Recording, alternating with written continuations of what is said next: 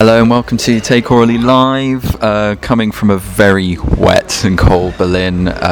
We've taken shelter under a fake palm tree in a steakhouse in Berlin to reflect on Das SMACC Day 3, a day late because I think we were all a bit shattered at the end of yesterday. Once again, I have some friends and colleagues with me.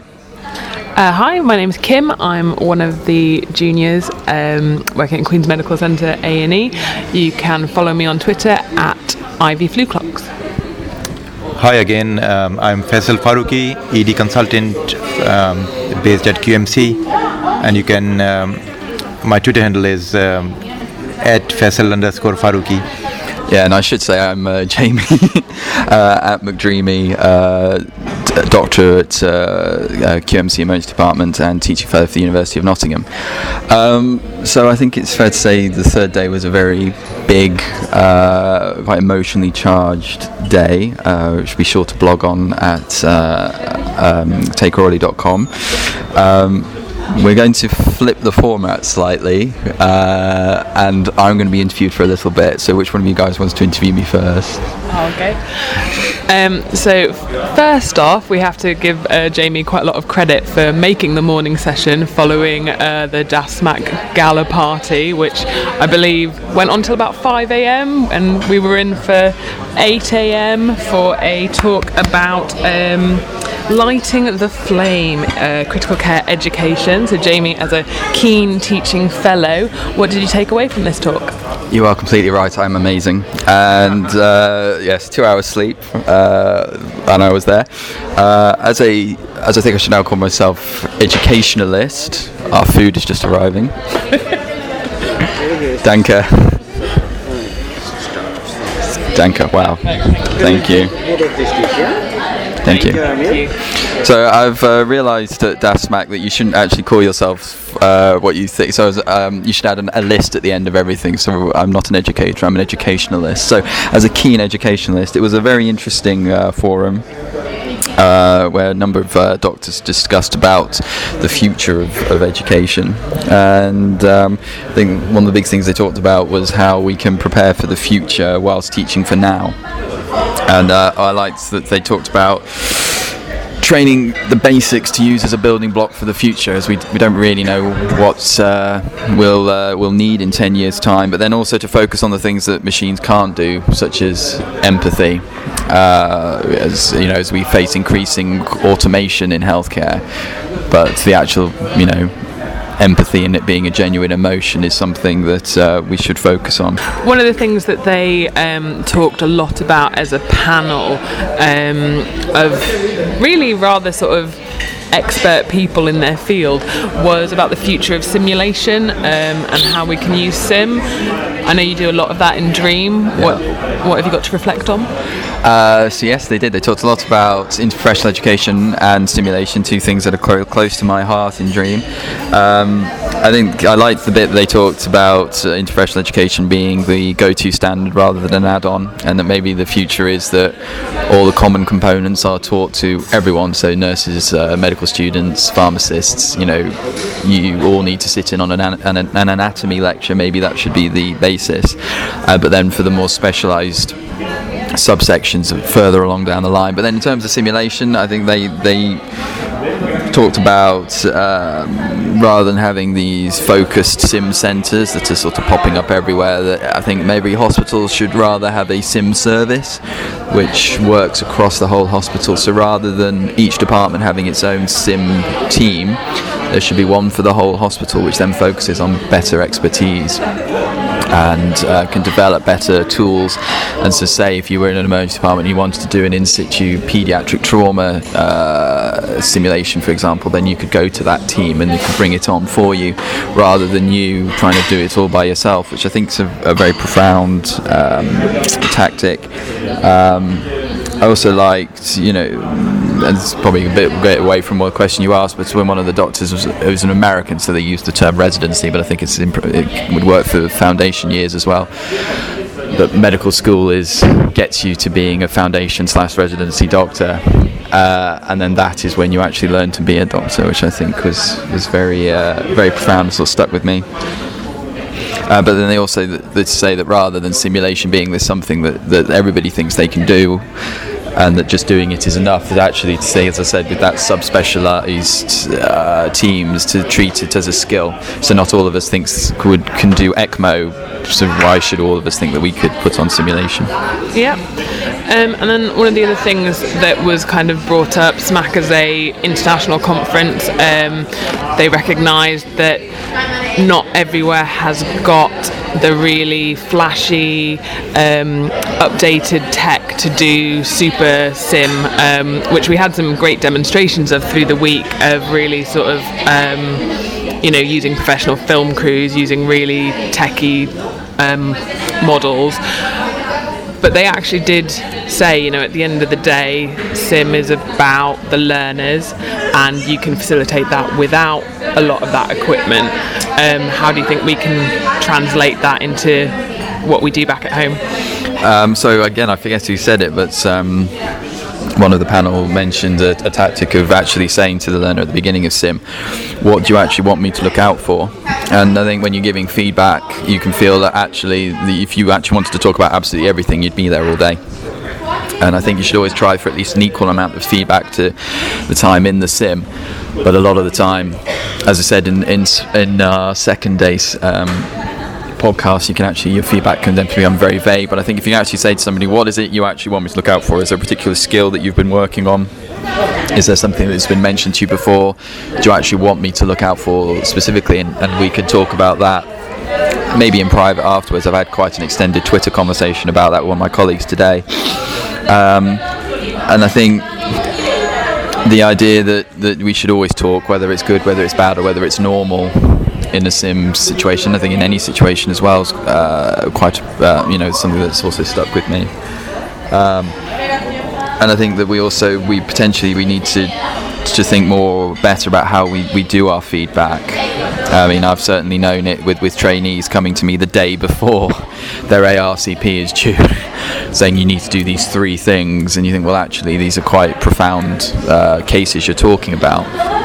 And, it would be nice to have a bit more time to actually go through this rather than rushing. And I think we do need to be better trained in how to give and to receive feedback. I remember once in a teaching session when I like to get the audience watching a sim to provide feedback, and I remember one of the audience members giving some rather harsh feedback that wasn't taken very well, and actually quite a distressing situation. So I think again that's important as well, and that's a cultural change as much as anything. I think that's something where a lot of people, all inspired, like at a conference such as SMACC, to come along and to agree to that. That's not just going to be me on my own along with some other social justice fighters. So I think that's enough from my voice. And I think we need to do some eating, so we're going to pause this and eat, and then we'll right then. So starters down, first course finished, excellent. We've all had a drink as well. So opening up to the floor now. What do you guys want to talk about DAS SMACC Day 3? So I think the second half of the morning session was very inspirational, and I think that is what we were all looking forward to. As to be honest with you, especially because of the horrible weather, we all wanted Day 3 to be really. It was appalling, yeah. And especially the two. There were 2 really excellent talks on how to fail. Part 1 by Kevin Fong and Part 2 by Martin Bromley. And basically, it was really good to listen to Martin Bromley, since we have all heard about Elaine Bromley's story and how the human factors are so important in our daily working life. The main idea of both these talks were that the way our health system is, or the way the health system is designed, we are all bound to make some mistakes. Yeah. But the most important thing is that we need to learn from these mistakes. So that was, I think, the important from these 2 talks. And then there was a sim session, the third part of the sim session, which was about the critical moments in intensive care. And from ED point of view, this is what we do a lot of times. It's all about breaking bad news. And it can be quite a difficult conversation. And the main thing was that we should plan the meeting, that what we are going to say. and use Like you would with a trauma team. Yeah, with a trauma team. Yeah, use simple language. Don't keep catastrophic news till the end. Be honest with the family or the relatives. Use the silence well. Use the moments well, and give them time to absorb. And they've recommended that we should all attend some sort of a sim session, which are available, because this is what we as ED physicians do on regular basis. Yeah. So yeah, I think Kevin Fong's joined my list of man crushers. It was a very good talk. Astronaut and anaesthetist.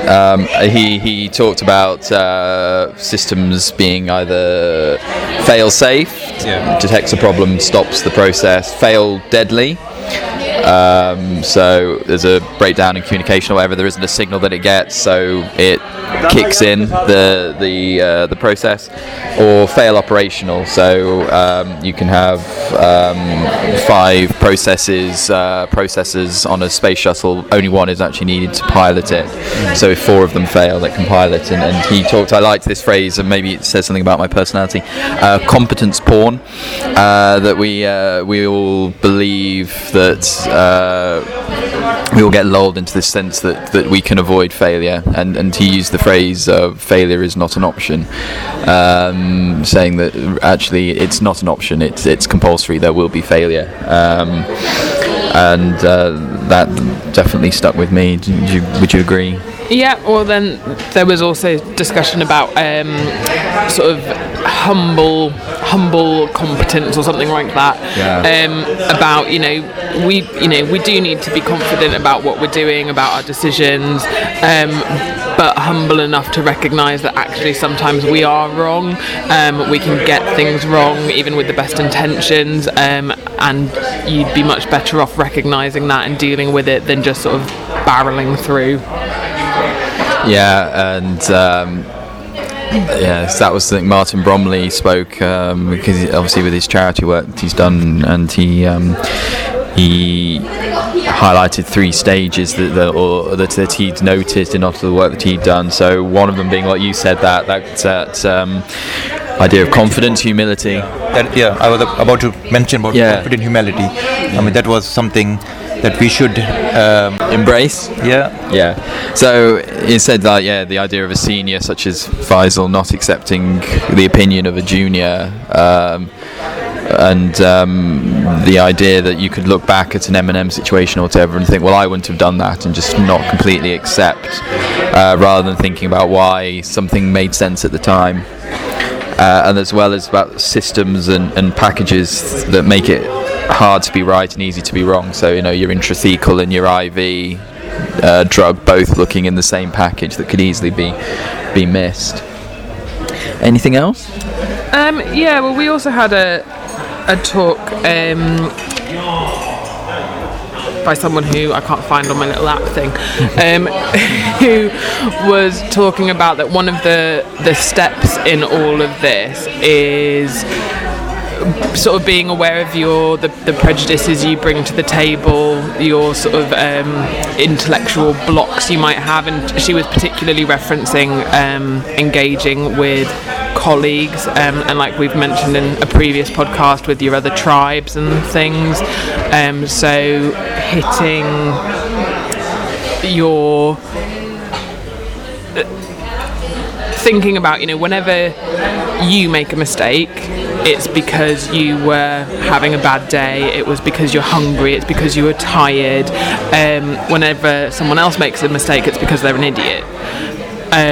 So she was saying about, in that moment where you've witnessed a mistake, having to, instead of just going, well, they're a moron, why on earth are they doing this, taking a moment to stop, reset your approach, the way that you're looking at this, which is is hard to do, and she went through some interesting sort of dance move thought process of just trying to completely snap yourself out of that mindset, and instead of thinking what on earth is wrong with this person, actually thinking what is their framework, why is it that they've behaved like that, why is it that mistake might have happened, and how can I deal with it in a positive way.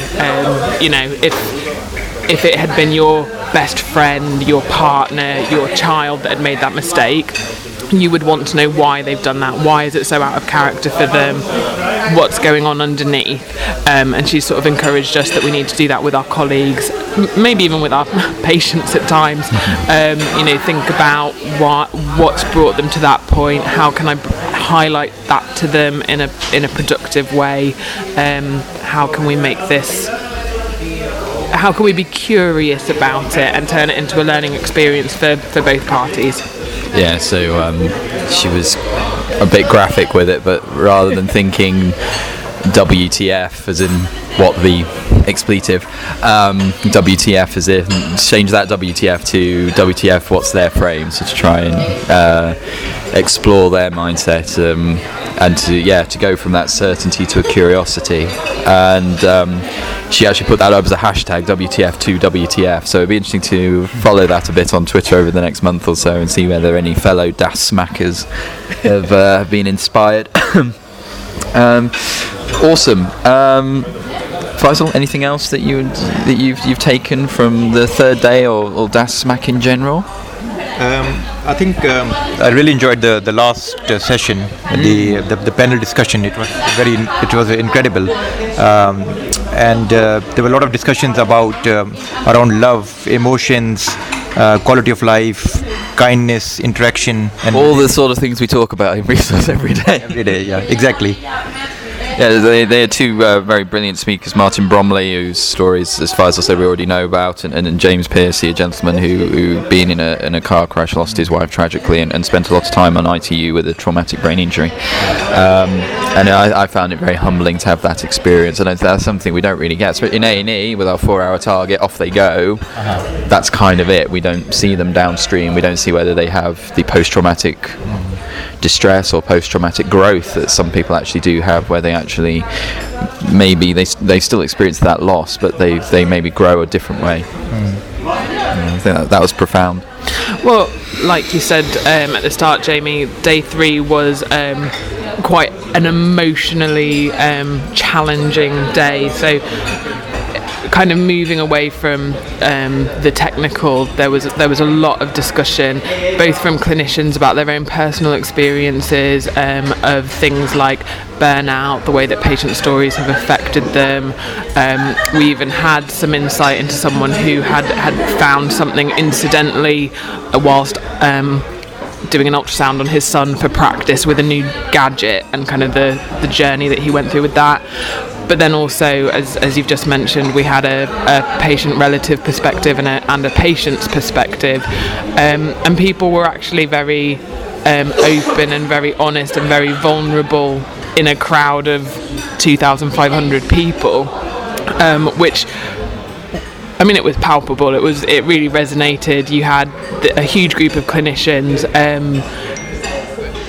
recognising that what we do on a day-to-day basis has a huge impact, not only on ourselves but on the people we look after and on the people that we look after's loved ones.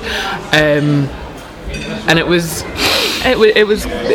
quite an insight, quite a challenge at times. But good to spend that time reflecting. And I think, again, in A&E we're guilty of perhaps not doing that a great deal, because we are, you've got to keep your eye on the ball, you've got to keep going. When you've had a difficult situation, you're just sort of barreling through, picking up the next patient. And I think there's a lot to be said for actually taking a step back when you're able to, and linking in with the talk they had right at the beginning about the future of education and the importance of sort of debriefing. Something they talked about is it shouldn't just be in sim situations. We should be debriefing all situations, not just the really excellent ones and the really traumatically awful ones, but actually the mundane day-to-day stuff we do. At some point during SMACC they talked about the importance of finding your failure friend, so a trusted person who's one of your peer group that you can just really honestly go to and talk about how you're doing, sort of get things off your chest, get some feedback. and check in at regular points. And I think that's certainly something that I'll be taking home and wanting to do. Excellent. Yeah, I again liked the talk yesterday about changing feedback to, rather than being a plus and a negative column, to pros and cons. So instead have a plus column and a delta column, delta being the mathematical symbol for change.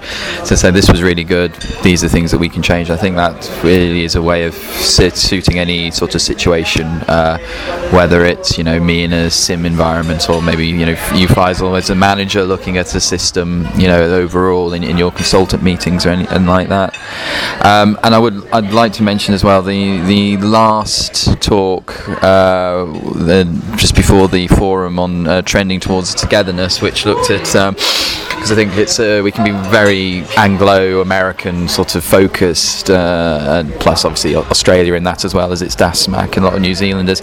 It was nice to hear from a doctor from Uganda to talk about how most medicine is emerging in the African continent as a whole.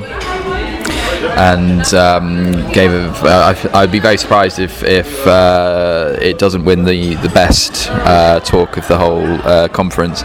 But a very like him mentioned, another harrowing story about as a fourth year medical student having to be in the community away from any hospital and trying to save the life of a very malnourished baby. I certainly couldn't imagine being like that as a fourth year. No. Struggled to get out of bed in the morning most days, and I think that stuck with me. Good to listen to Vera Sisten, she the one who discussed about the global refugee crisis. Yeah. It was one of a non-medical talk, but it was a mind-blowing talk. With a standing ovation at the end. Yeah, exactly. And there were a lot of things which we had no idea, but it was, like I said, something different. I think the thing with SMACC is it's not so much the clinical. There was some very good clinical focuses, but overall the whole general human factors, and that was very profound. And being very honest, hearing from respected colleagues and very senior people talking about things like self-oblivion and dark thoughts and places, but then also talking about these incredibly positive moments, and certainly make me less likely to complain the next time I've maybe run out of Insilagel, that at least I'm in a Western hospital with a working light system and things like that. Awesome. Do you think you're going to go to the next SMACC? In February in 2019. Where was it?